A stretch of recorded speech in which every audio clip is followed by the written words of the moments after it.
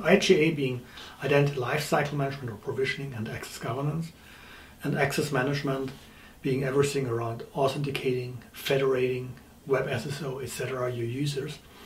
So in many of the projects and many of the customer talks I had over the past years, and specifically the last 18 to 24 months, there were a lot of questions about identity management modernization. For many of these businesses, there's the situation that they feel they need to modernize both their IGA and their access management. Running both projects in parallel might be just too complex, just too expensive, just consuming too much of management capacity, etc. So the question that comes up very quickly is where to start, what to do first. There's no simple answer and no single answer on that for sure. So first it depends on what are your requirements, what are your pain points, what are your challenges. If you have one part which still runs quite well and one which is really not at the level you'd like to have it, then there's a logic in saying let's start with the that part which is more in trouble, which is really requires a faster modernization. However, if it's, and that's a scenario we've talked through with customers a couple of times, if you're in a situation where you say, I really should do both in a not too distant future, then the question is, what is the better place to start and what is easier to handle? From an order of doing the things, my experience is you can start on both ends. You can start on the IGA side, you can start on the access management side. Both works well. If you start with a new access management on top of your old IGA or the other way around, both should in virtually every situation work well.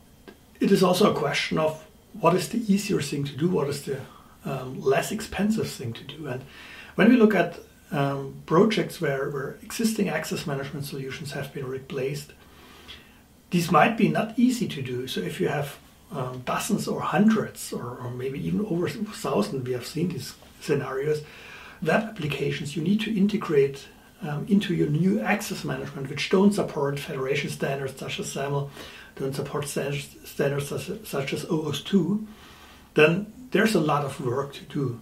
But it's still relatively simple and the transition can be done in a relatively straightforward manner.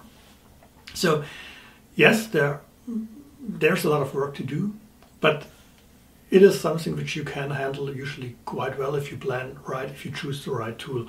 And we at KuppingerCole, we have all this guidance around the architecture blueprints, your roadmaps, the running a tools choice, etc.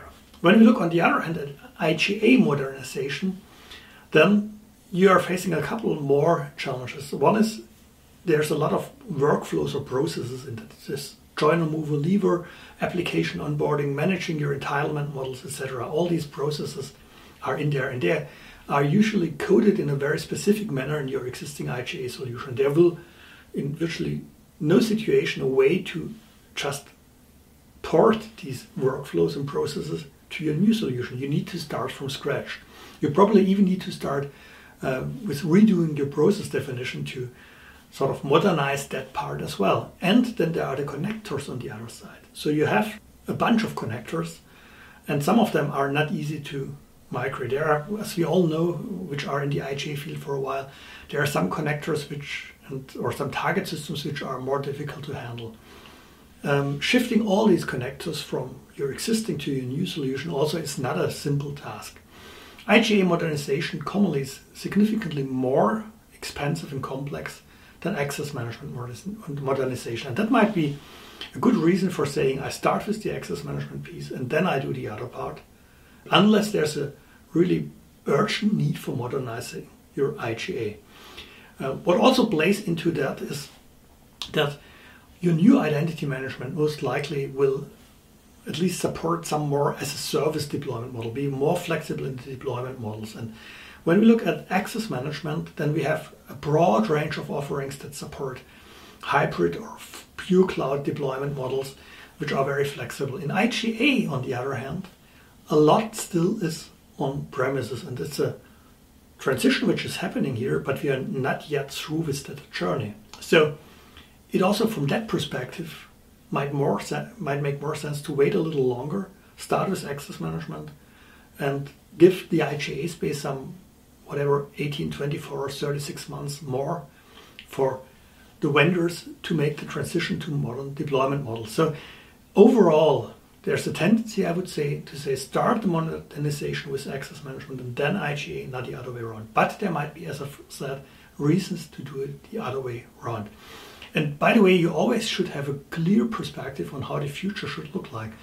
Read what we have published and look at all the videos we have published around what we call identity fabrics. This might give you a very good idea on how your future identity access management blueprint should look like.